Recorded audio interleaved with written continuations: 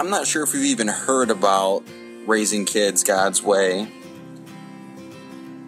but it's a series of books that really helps parents get a good grasp and understanding of how they can really just be the best parent that they possibly can be. And I think we all want to be that parent. And just reading through these books and going through these before, it's difficult, right, to do everything right. But with some of the things that I've taken from that, obviously I'm not close to being a perfect parent, but some of the things that I took from reading those books was the difference between childishness and foolishness. Essentially, one of my children can do something wrong, and whether it's childishness or foolishness really depends on their heart. And that is a big deal. Sometimes kids just don't know better. And sometimes they do it and they specifically do something wrong on purpose. So even though the action can be the same, the punishment really should be different depending on whether they were acting childishly or they were acting foolishly. Chapter 14 of Romans is a chapter where the Apostle Paul is really addressing some of the issues that are coming up in the church, because at this point Jesus had come and died and he rose back again to heaven, and he came and he fulfilled the law. And so now we have this whole church for centuries who had been following the Old Testament law and the procedures and the rules, and they had been doing this and created lots of customs and lots of traditions. And now newer believers aren't necessarily doing those things, and so there's this tension, like, should we still be doing everything that we've always been doing, or do we not have to do these things anymore?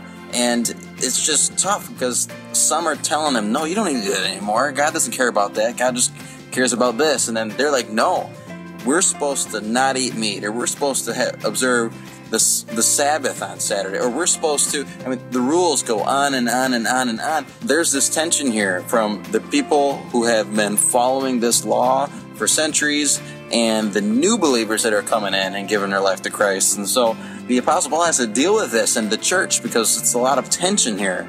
And here's a few verses that stand out to me. In verse 4 of chapter 14, it says this: "Who are you to judge someone else's servant?" That's a lot of perspective right there.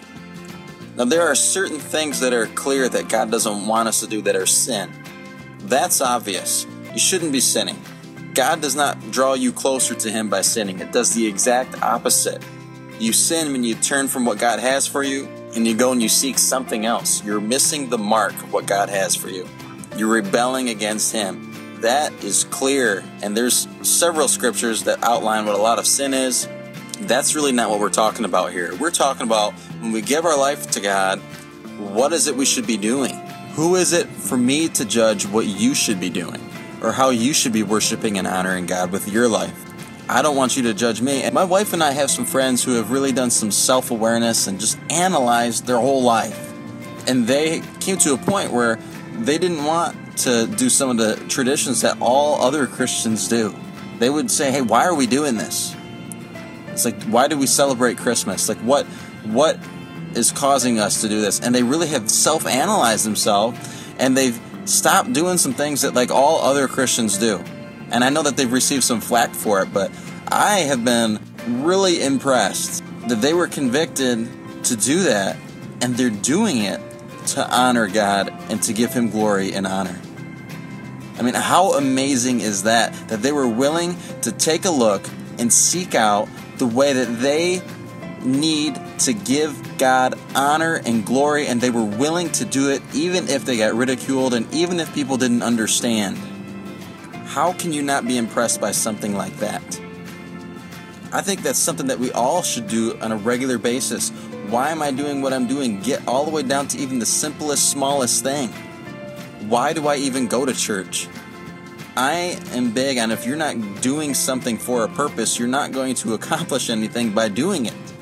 Like I said before, if I have two children and they both do the same thing wrong, one of them can be doing it because maybe they just didn't know better, and the other can be doing it because they were doing it because they had a hateful heart and they were trying to hurt somebody or something.